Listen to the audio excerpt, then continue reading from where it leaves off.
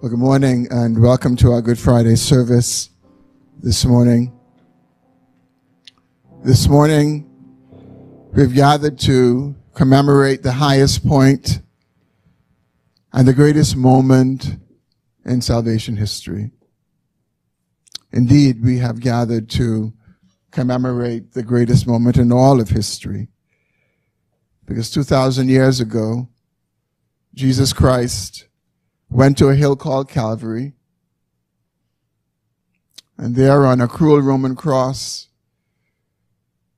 while he was suspended between heaven and earth and extended between two thieves, he did what the scriptures say that he came to do, to give his life as a ransom for many.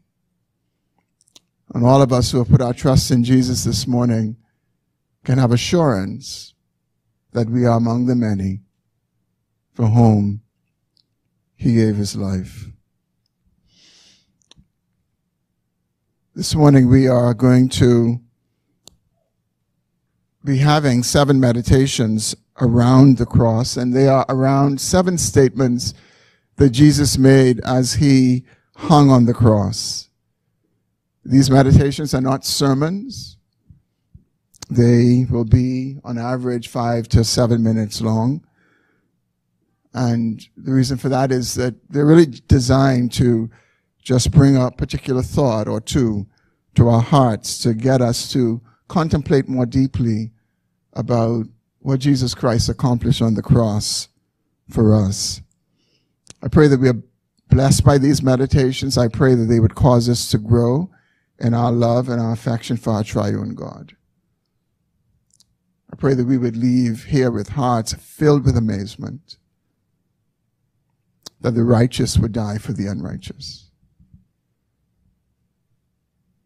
that we received from God what we didn't deserve, mercy and grace. We deserved judgment and wrath, but he gave us mercy and grace. And so this morning I'm going to ask Brother Lyndon if he would come, and he is going to lead us off with the first meditation. We find these words in Luke chapter 23, verse 34. And Jesus said, "Father, forgive them, for they know not what they do." And they cast lots to divide his garment. To understand the weight and the meaning of those words, we need to understand context. And so today, I wish us to consider just for a few minutes those words of Jesus under the topic, a singular act of grace. To do so, I will offer responses to this question: what is the evidence that makes those words of Jesus a singular act of grace? Evidence number 1, Jesus was singular in his being. John says of him, he was in the beginning with God. He was God. All things were made through him, and without him was nothing made that was made. Throughout Scripture, he was referred to as Messiah. He was perfect in all his ways. He was fully God and fully man. He was indeed God incarnate. He emptied himself, the Scripture says, by taking the form of a servant, being born in the likeness of men, and being found in human form. He humbled himself by becoming obedient to the point of death, even death on a cross. Scripture records that he was and is the Prince of Peace, an everlasting Savior, Messiah, Lamb of God. Indeed, all of Scripture is about him. There is, was, and never will be one like him. Evidence number 2, he, Jesus Christ, was singular in his suffering, wrongly accused, mercilessly ridiculed, viciously beaten, incessantly mocked, cruelly dehumanized, brazenly lied on, shamelessly betrayed, unjustly convicted. And while the physical and emotional pain inflicted on Jesus in the moment was excruciating, he also felt the weight of our sins. Only he would and could experience that. Evidence number 3. Jesus was singular in his ministry. Forgiving someone who has wronged you because they misunderstood your motive is one thing. Forgiving someone for whom you gave your life is another. That's what we see here. Had this been an ordinary man, perhaps some might suggest that he was partly guilty or stood within the judgment of man's imperfect judgment. He was neither. He was perfectly innocent and subjected himself to man's judgment. But consistent with his earthly ministry, where he taught that his followers should forgive their enemies, Jesus did just that. He had the presence of mind, concern, and love during betrayal, pain and suffering to think of the needs of others. But there is more. He not only implies in these words, Father, forgive them, for they know not what they do. He not only implies that he forgave, but he pleads with the Father to forgive, not to hold the sin against them. Here we see Jesus in his high priestly ministry. Isaiah prophesied that he would make intercession for transgressors, and the New Testament is replete with references to the fact that he now lives out his high priestly ministry, void of vengeance, full of love and compassion, full of pity. Never in history has the creator of all things suffered ignominiously at the hand of those he created, even as he pays the penalty for the sins they committed against him. There has never been grace greater than what Jesus displayed on the cross, a singular act of grace. What matchless love. Amen. Good morning, everyone. Thank you, Brother Linden. And we've just heard how God in Christ forgave and forgives sin, the singular act of grace. And now we're going to look at St. Luke chapter 23, verse 43, and we'll see how that plays out. And according to St. Luke, it reads thus, and he said to him, truly I say to you, today you will be with me in paradise. Many believers over the years have used this verse to counter the argument of soul sleep. And it is relevant to that. It has relevance to that. If you notice the word today, how it is used in the text, you will see that the emphasis or the punctuation comes just before today. And so, today, truly I say to you, today you will be with me in paradise. It's quite a relevant application to the whole business of soul sleep. But let me ask you a question. Do you think for 1 minute that when Jesus spoke those words, his intention was to put to rest the argument of soul sleep? Or do you think that when St. Luke recorded these words, that was his intention? I will suggest to you this morning that that was not the intention. In order to understand what is happening here in this passage, let us take a quick look back at the events surrounding that. And Brother Nian did an excellent job of that, but I'll go back to that. Jesus was crucified. And beside him, according to St. Luke, were 2 thieves. Now, it is very easy to overlook that whole incident, the crucifixion of Jesus with 2 thieves. We may think that it's just filling, what we would call filling up the space, adding events to make the story look good. But that was not St. Luke's intention at all. He had a purpose in mind. And as we work our way through this text, we will see his purpose. 2 thieves were crucified with him. Only 2. Yet only one of them turned to him and said, Lord, remember me. In your translation and some others, the translators said, Jesus, remember me. But several translations render it as, Lord, remember me. And I kind of prefer that translation, because when you work your way through the text, you will see that the intent of Luke is to show the lordship of Jesus Christ. His intention here is to plant in the mind, indelibly in the mind of readers and hearers, that Jesus Christ is Lord. Let us see how that works. In this verse that we have come to, Jesus said, truly I say to you. Notice the words Jesus used. Truly I say to you. These are not the words, these don't sound like the words of a dying man. They sound more like the words of someone who is in authority, someone who is in control. It is as if you have come to the boss and he said, yes, I am telling you this. And as we heard before, you may think that this was just an ordinary man being crucified, but no. This is the Lord himself being crucified. And his words here are words of authority. They are words that tells that he was in control. He was in control in life, and now in death he is also in control.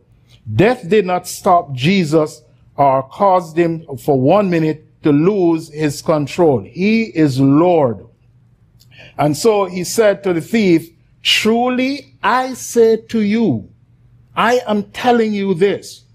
As my parents would say, you can take this to the shop or you can take it to the bank. I am telling you this. Okay? And to understand a little more of Jesus's authority, look at the next set of words. He said to you, today you will. Not today, probably tomorrow. Today you will. Now you should notice here that the word will, the helping verb will, is not used here as an expression of something futuristic. It is an expression of that which is certain. Jesus was telling this thief that it is absolutely certain. You can bank your life, you put your trust in this, that you will be with me. Brothers and sisters, these words of Jesus are the same words he speaks to us too when we come to him. We can bank our lives, we can bank everything on those words, because Jesus Christ's words will never pass away. And so, therefore, he said to the thief, you will be with me. He is Lord of life and Lord over death. That's the only reason Jesus could make these words, make this statement, say these words. Because he is Lord of life and he is Lord over death. Notice again, there's nowhere in this passage that shows that Jesus was even asking the thief to look at me. I'm suffering just like you. I'm in pain. I'm in agony. No, he's quite assertive. When he said, truly I say to you, today you will be with me. He is Lord of life. He is Lord over death. He was in control of what was happening to him, and he was in control of what was happening to the thief. But let's move on to look at the rest of his statement. Today you will be with me in paradise. It is very interesting here that the thief made one request of Jesus, and this was his response. Being in paradise suggests that at that moment, the thief was given eternal life. He was given eternal life. Otherwise, there's no reason for Jesus to tell him, or there's no way he could have been told that he would be in paradise unless he had obtained eternal life. So what is it that Luke is getting across to us here? He is telling us that Jesus Christ is Lord of salvation. How in those few minutes or moments, seconds, whatever, Jesus could look at this man and say, you will be with me in paradise. Why could he do that? How could he do that? I'll tell you how he could do that. Because he's Lord. He's the Lord of salvation. He's the boss. What about the whole business of the steps that lead to salvation? What about the sinner's prayer? This man was not asked to do anything. He made one request. Jesus looked at him and said, today you will be with me in paradise. What about all of those things that we're told is necessary for us to become saved? How could Jesus do this? He did this because he's the boss. He saves who he wants, how he wants, when he wants, and he needs no one's suggestion, advice, or anything. He is Lord, brothers and sisters. And this is what Luke is getting to us. This is what Luke wants his readers to understand. That Jesus was fully in control at his death. And Jesus is Lord of salvation. Even at his death, he says. And brothers and sisters, you and I are the thief. No, we are probably not thieves in career. We are probably not doing anything like that. But that thief represents each one of us. Notice there were two thieves, but only one of them made this request. Why? I'll tell you why.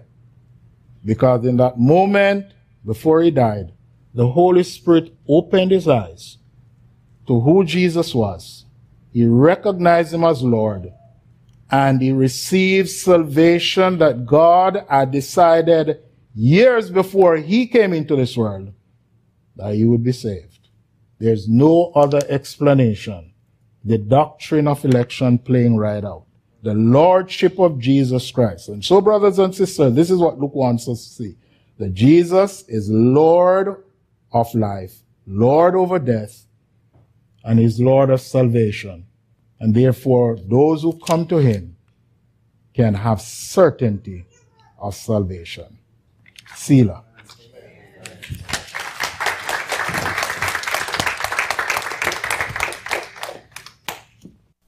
Good morning again. We're all familiar with some level of pain and suffering, all of us here. And I can tell you from my own experience, I've passed at least one kidney stone, and women who have had multiple children have said that passing a kidney stone is even more painful than delivery. I've had some pain is an understatement in that case. So even if you've never passed a kidney stone, and even if you've never delivered a child, anyway, we still have some familiarity with pain at some level. But when we arrive at John 19:26-27, we meet Jesus in the midst of incredible suffering, far more intense than I or anyone in this room has ever encountered. But how Jesus responds to suffering in that moment is nothing short of amazing.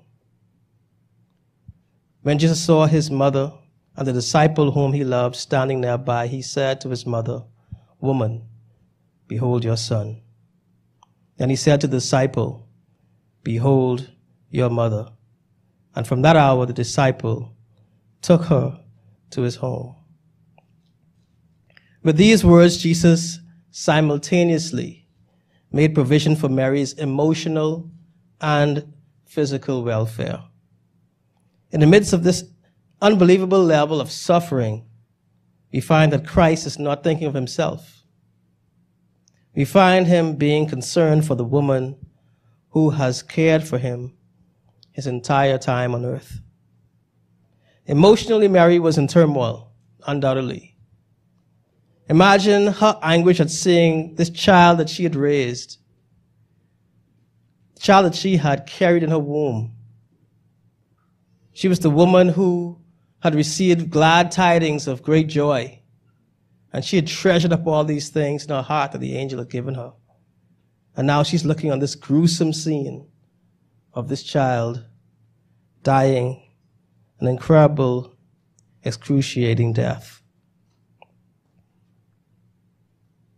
But in his own affliction, Christ addresses Mary's torment without regard for his own. And he directs Mary to comfort. He leaves her in the care of John, knowing that John would care for her as his own mother. And it's a shocking thing to see played out when you consider that Mary had other children besides Jesus. So really, Jesus could have entrusted Mary to his brothers and sisters' care. But he didn't do that. He shows us, by placing her in John's care, that we have an incredible power in our spiritual relationships.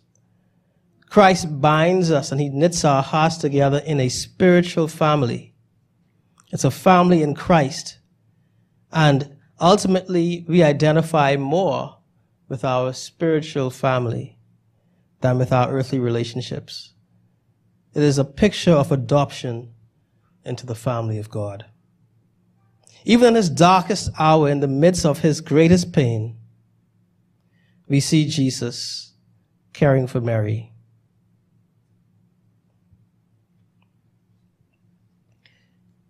Christ is saving, even in this moment, saving Mary in a particular way. He is demonstrating love and care for others.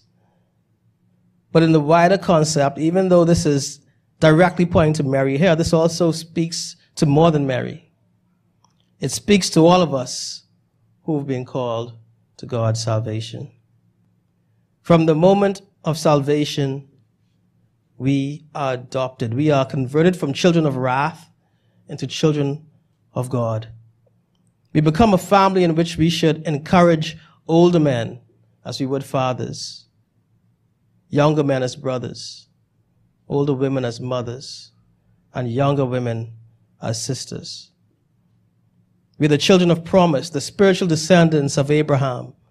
And Christ, even in this state of misery on the cross, he perfectly demonstrates the privilege we have as children of God. He demonstrates that God is a gracious and a giving God who has compassion on his children.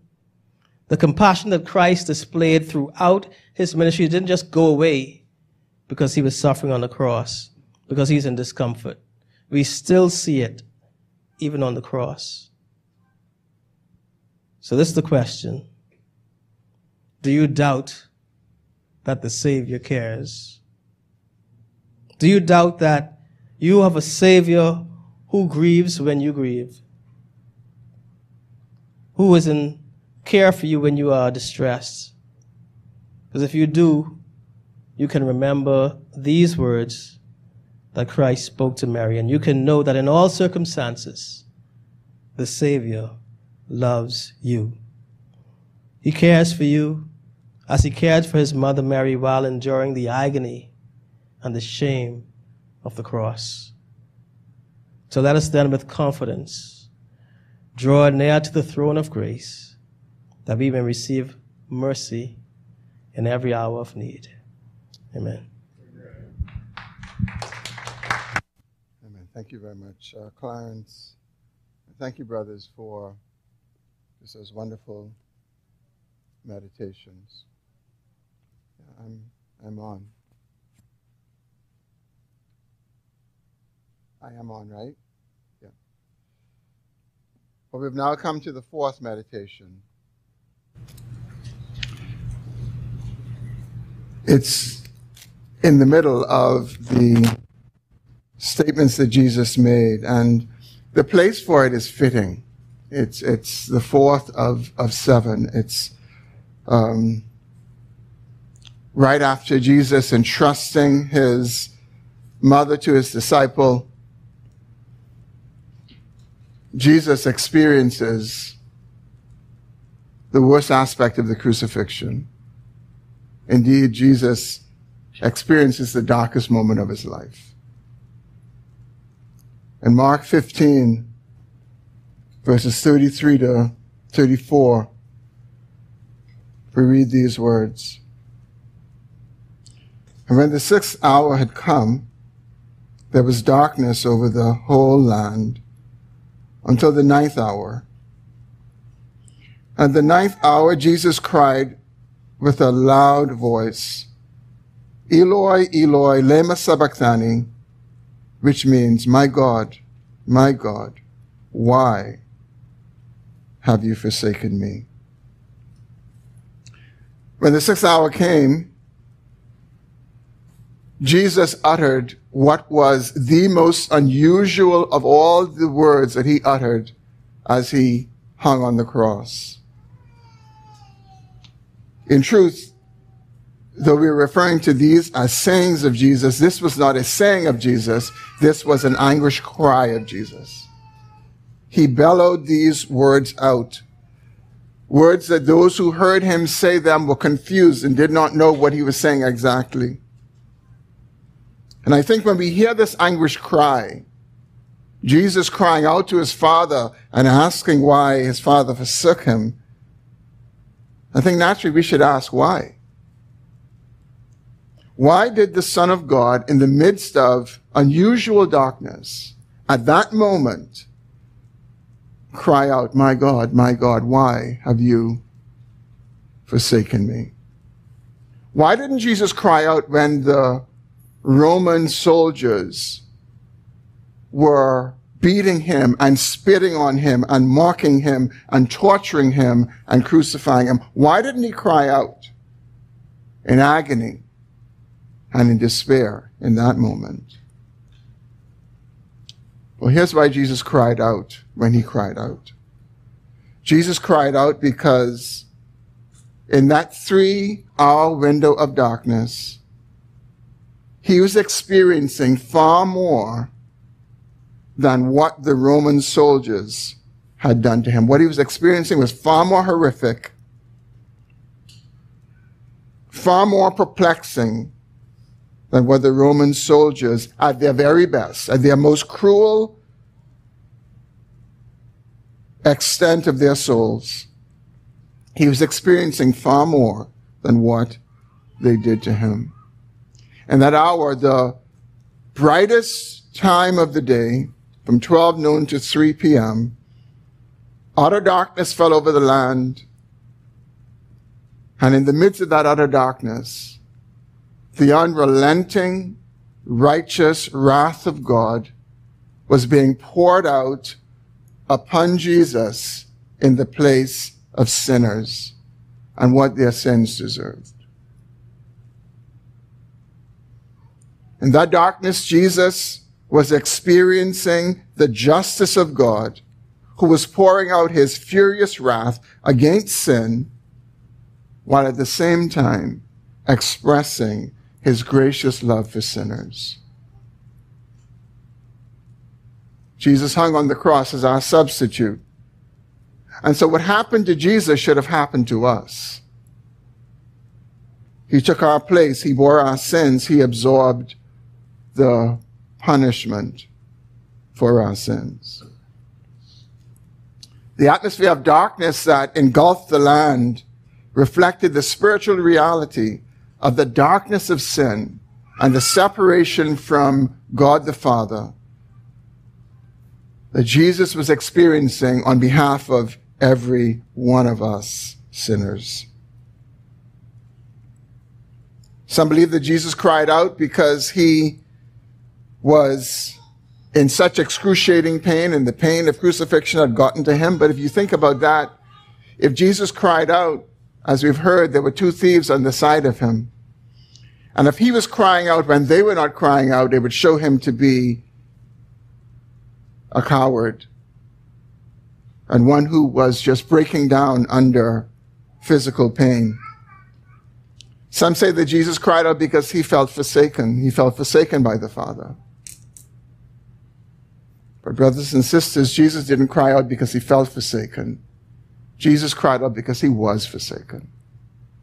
He was forsaken because in that moment, God the Father, in his justice, had to treat Jesus exactly the way our sins deserved, the way we deserve to be treated, because in that moment, he was taking our place.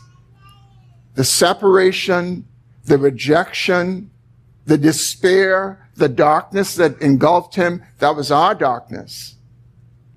That was our despair. We deserve to be treated like that. God forsook him because he was standing in our place. And brothers and sisters, we don't appreciate the grace of God until we understand the wrath of God. It is only when we understand the wrath of God, wrath not in a vacuum, but wrath that we deserved, that we can really appreciate the grace of God that we have received in place of that wrath. It was necessary for God's wrath to be poured out on Jesus so that God's grace could be extended to us.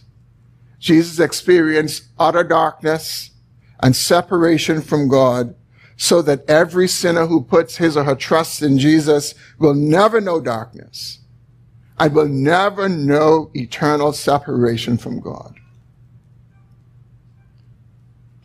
The Bible tells us that the Father loved the Son eternally. And the Bible tells us that the Father loves his own with that same eternal love. That love will never be broken. That love will never be severed. When God sets his love on us, what we know is that because Jesus has taken our place, because Jesus was an effective substitute, we will never, brothers and sisters, have to experience separation from God or the kind of darkness that Jesus experienced. And instead, we can do what we're doing on this Good Friday. We can gather and we can remember. Instead of rightly crying out in our own agony for our sins, this morning we can sing about the power of the cross. We can sing about the amazing grace of God that has come to sinners who do not deserve it. Instead of tears of deep sorrow, brothers and sisters, we can have tears of great joy. And right now the worship team is going to come and they're going to lead us in a song that reminds us of the amazing love of God that has come to us. All because Jesus cried out in our place. He took our place, bore our sins, and absorbed God's wrath. Let's stand together. Now, normally after strenuous activities, which may involve exercising, cleaning, gardening, especially on the outdoors, in the elements, in the heat, the sun, we would require some liquids, to replenish the loss of water through sweating, because our mind informs our bodies that we are thirsty. Now, during the last moments of our Savior's life on the cross, we see how Jesus, he forgave. He granted pardon to sinners to enter into paradise. He explained the uniqueness of the universal Christian family through adoption. We also saw the cosmic effects of God's righteous judgment on his Son. What we see clearly being demonstrated is the climatic conclusion of Jesus' finished work on the cross. In John chapter 19, verse 28, after this, Jesus, knowing that all was now finished, said, to fulfill the scripture, I thirst. Now, after reading this passage, we may become perplexed by Jesus' statement, I thirst, because we know that Jesus is the eternal one, the Son of God, the Ancient of Days, the Alpha and the Omega. He is God in the flesh. He's the Creator. He is omnipotent. And here we see him naked, we see him on a cross, and we see him thirsty. In John chapter 4, verses 1 through 15, the passage with Jesus meeting the woman at the well, the Samaritan, Scripture again is clear and tells us that Jesus was weary, and he sat on the well, at the well, and he asked the woman for a drink. After some exchanges back and forth, we see in verse 14, Jesus says to her, but whoever drinks of the water that I will give him will never be thirsty again. The water that I will give him will become a spring of water welling up to eternal life. Question is, how is it then that Jesus, the Son of God, who has no limitations, can give water to others that can quench thirst for all eternity, but yet he himself is thirsty? We must recall that Jesus, yes, he is the Son of God and the Son of Man. He is unique. He has two natures, fully God while being fully man. We must remember also that the promise of the good news that was proclaimed to Adam and Eve in the garden, that their seed would crush the head of the serpent. That promise was repeated all throughout the Old Testament. With Abraham, where God told Abraham, because of your seed, all the nations of the world will be blessed. Moses, in the book of Deuteronomy, when he was leaving, he said, the Lord will raise up someone like me, and we ought to listen to him. And on, we see this promise being fulfilled through the implementation of the ceremonial laws and sacrifices, but all foreshadowing and pointing to Christ and the work that he would ultimately do. We see the priests and the children of Israel, they were doing something, right? They were working. But we know that there's none righteous, not one. And we know that all the labors of our hands will never meet the law's demands. They worked daily, but their sins were never fully vindicated. Someone like them, a human, not an animal, needed to do the work of obtaining our righteousness. Someone who would get us in the right standing with God. The person must be true man, pure in heart, because the justice of God requires that the same human nature which has sinned should pay for sin. He must be righteous, because one who himself is a sinner cannot pay for the sins of others. He must be true God, so that by the power of his divine nature, he might bear in his human nature the burden of God's wrath and obtain for us our righteousness and eternal life. We know that Jesus, he came to die for our sins.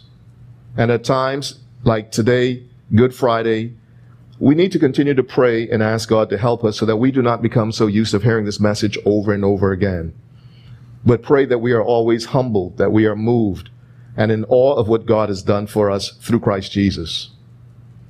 Jesus came into the world to save sinners. And as John the Baptist says, behold, the Lamb of God who comes to take away the sins of the world. That was his mission, the work he came to do. In John chapter 4, verse 34, Jesus explained, my food is to do the will of him who sent me and to finish his work. Jesus knew that his work was finished. By his vicarious death on the cross, he accomplished the promise of salvation and redeemed mankind. God made him who knew no sin to become sin for us, that we might become the righteousness of God. To fulfill Scripture, Jesus further reinforces his sufficiency and helps us to realize, right before he was about to die, that he is our human representative. He experienced our frailty. He was tempted but without sin. But at the same time, he is God and able to save. John chapter 7, verse 37 says, if anyone thirsts, let him come to me and drink. John chapter 6, verse 29, Jesus replied, the work of God is this, to believe in the one he has sent. So friends, we have work to do. We must believe the report, believe and obey the voice that echoed from heaven that said, this is my son in whom I am well pleased. Listen to him. It is because Jesus thirsted on the cross that he can quench the deepest longings of our soul. It is because Jesus suffered rejection and cruelty that Jesus is able to heal us spiritually. It is because Jesus died on the cross that Jesus meets us at the place of death and transforms us from this life of death and sin into a life of eternal life. Jesus, who bare these truths, is for us, and thankfully and mercifully that we can rest if we are truly thirsty. Amen. The passage that, or the verse of scripture, meditation number 6, is from John 19, verse 30. And it's a continuation of the last meditation about thirsting. And it reads, when Jesus had received the sour wine, he said, "It is finished," bowed his head, and gave up his spirit. Now, Jesus probably drank the sour wine because his throat was parched, his lips probably all blistered, and he also was suffering from dehydration. But Jesus wanted to do something. And as we read, he made a loud cry. And this was a loud cry of victory at the end of suffering. And the Greek word used here is tetelestai, which means it is finished. And Jesus uttered this word with his dying breath. And this word carries the idea of fulfilling, completing a task, or also paying a bill in full. So the question is, what is it that is finished? What was Jesus really saying? Was it the fact that he was rejoicing that after all that excruciating pain, torture, and suffering, that this crucifixion was coming to an end? Or was he rejoicing about something else vitally more important? I think he was rejoicing even more than we could fully appreciate or comprehend. You see, he had accomplished, as was stated earlier, a divine mission. And this mission was given to him by his Father. And that is the reason why Jesus was sent into the world. It was a mission that was planned before the created universe. It was an assignment to redeem, to save lost people from their sin by being a sacrificial lamb and dying in their place, reconciling us to God. Because we were a people in really a bad state. We had a record, a debt of sin that we could never pay. And what Jesus did, he paid this debt of sin for us at the cross. And he did this all to the honor and glory of God the Father. No one took Jesus' life. He gave it up willingly. And Jesus freely chose to rescue us at the cost of his life. You see, Jesus knew that wrath and judgment would be upon us as people. So, as we've come to learn, it was a rescue mission. And he basically, as I said earlier, completed the task by saying, "It is finished." And none of us can honestly say that it is finished or it has been accomplished at the end of our lives unless we've been committed to a divine cause. Throughout his ministry, Jesus told his disciples that he came into the world to die. They didn't quite understand. They didn't get it. In fact, they got it after the fact that he rose from the grave. He also said he came to give his life as a ransom for many on the cross. And with his last dying breath, he fulfilled the mission. And what about us? What about you? What about me? Are we going to allow the difficulties of life, the distractions, the obstacles cause us to give up and not finish assignments that God has given to each and every one of us? Because we all have assignments. God has given each and every person assignments. And the assignment is, as was stated earlier, the first thing is our relationship with God through Jesus Christ and speaking to others about this relationship, this good news. So when we come to the last words of our lives? Will we be able to say with Christ that the work you gave me, I have finished it, I've completed it?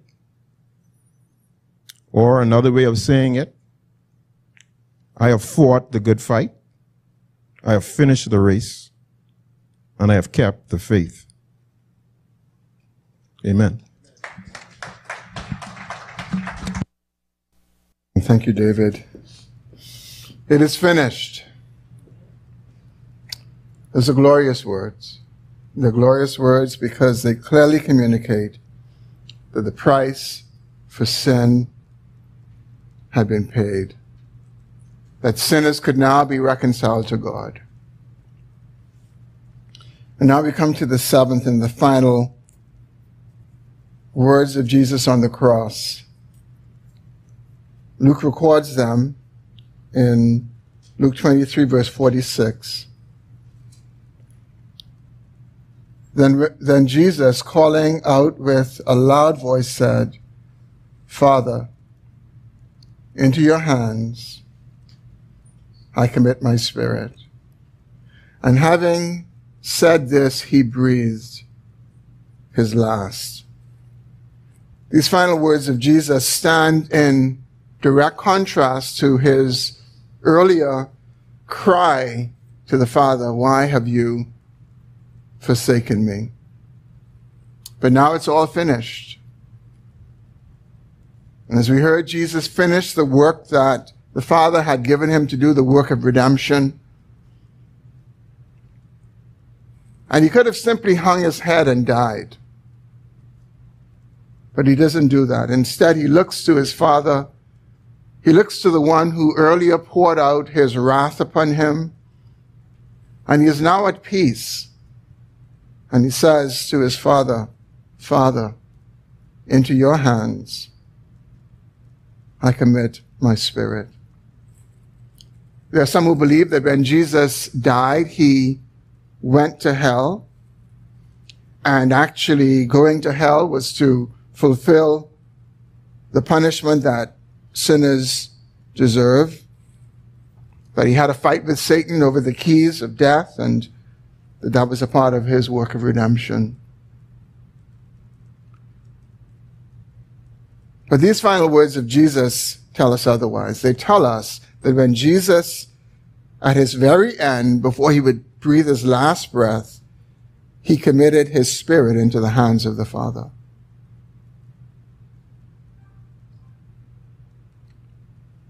And in these words of Jesus, we have a hopeful example of what death is like for the believer. None of us knows exactly how we will die, when we will die. None of us knows whether we will be conscious, as some people are. But for those of us who have trusted in Jesus, if we happen to be conscious as the moment of our death approaches, and we are aware that we are going to die, we can die in peace. We can die the way Jesus died, knowing that our full redemption is finished, that the price for our salvation is paid in full, as we heard. And we can commit our spirit into the hands of a gracious Heavenly Father, one whose hands hold no wrath for us, whose hands hold no condemnation for us, because they've been poured out on his Son, who took our place as our substitute on the cross. We can die in peace knowing that there is no condemnation that awaits us for us, and God will not judge us again for what he judged Christ for on the cross. That we can fully expect to hear the words, no condemnation. Because Jesus Christ took our place on the cross and paid for all of our sins, our past sins, our present sins, and our future sins. And we can die in peace. And we can say, Father, into your hands I commit my spirit. And so these final words, Jesus, as he died, assured all of us who have trusted in Jesus that we can die in peace. We can entrust our spirits into a trustworthy God. But not only do these words assure us that we can die in peace, they also assure us that we can die with confidence about our destiny. Those of us who have trusted in Christ don't have to wonder what will happen to us when we die.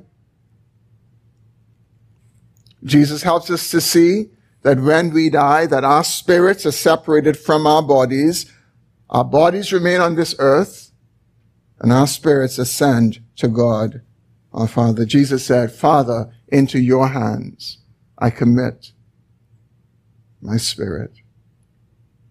These words assure us that we can die with confidence about our destiny after death. Our spirits don't go to purgatory as the Roman Catholics teach. Our spirits don't sleep in the grave as the Seventh Adventists teach. Instead, our spirits will be absent from our bodies and present with the Lord as the scriptures teach. And so even on this Good Friday, as we think about Christ's death, brothers and sisters, we would be remiss if we didn't think about our own death. We would be remiss if we do not contemplate the fact that one day we will all die. But the good news for us who have trusted in Jesus is that these final words of Jesus should remove any fear and any uncertainty about death.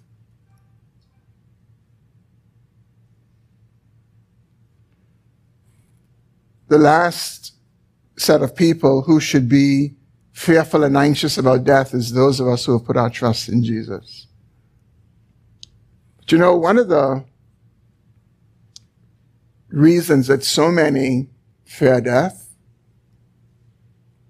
and I say so many, and I mean those of us who have trusted in Jesus, and I think of this pastorally just over the years, one of the reasons that so many of us fear death is even though if asked questions about salvation, we'll have all the right answers, that it's all by grace. None of it is by works. Many of us still contemplate standing before God, and we are fearful about whether he will accept us or not. And the reason is because we're looking at ourselves. The reason is that we are more mindful of ourselves and we are mindful of Christ. Brothers and sisters, the only way we will have peace in the moment of our death and be able to commit ourselves confidently into the hands of the Father is if we are trusting in Jesus and not in ourselves. Nothing that we have done or nothing that we can expect to do. And if you're here this morning, or if you're watching by live stream and you have not yet trusted in Jesus, I want to say to you, the Bible says that it is appointed unto every one of us once to die. And after death, we will be judged. And only those whose sins have been judged in Jesus on the cross, once and for all, can have any confidence and assurance of standing before the judgment of God, because in the judgment of God for all believers, the judgment of Christ will be credited to them so that they do not have to endure their own judgment for their sins. But those who have not trusted in Christ, by not trusting in Christ, are saying, I will stand for myself. I will be judged for my sins or the record of my life before God. And friends, I say to you that because that's a perfect judgment, no human being can pass it. No human being can stand. The only ones who will pass that judgment on that dreadful day will be those who have trusted in Jesus Christ, who cease from their own works of righteousness and have entered into his. And so this morning, if you would turn away from sin, if you trust in Jesus, you likewise can have comfort from these words of Jesus, that you can die knowing that you have peace with God and that you will spend eternity with him. It's finished. And that means there's nothing left for us to do that adds to the perfect salvation that Christ has accomplished for us on the cross. And may we, as we leave today, may we leave settled and rejoicing in that assurance. If we look to ourselves, we'll be discouraged. If we look to the cross, we should be encouraged. Amen? Let's pray together. Father, thank you so much that before the foundation of the world, you ordained that Christ will be the Lamb who would come and be slain to take away the sin of the world. And thank you, Lord, that Jesus Christ came and lived a perfect life that none of us could live. And then he died the death we all deserve to die. And even in his darkest moment, he endured on behalf of undeserving sinners. And Lord, we thank you that we can sing this morning that our great opponent, death, has been defeated. We can sing that our sins, all of them, have been forgiven. And we can know peace with you, peace that this world cannot give, peace that this world cannot take away. Lord, we are so grateful for the great salvation that we have received. And now the grace of the Lord Jesus Christ and the love of God and the fellowship of the Holy Spirit be with you all. Amen. Amen. God bless you. We will see you on Sunday, the Lord willing.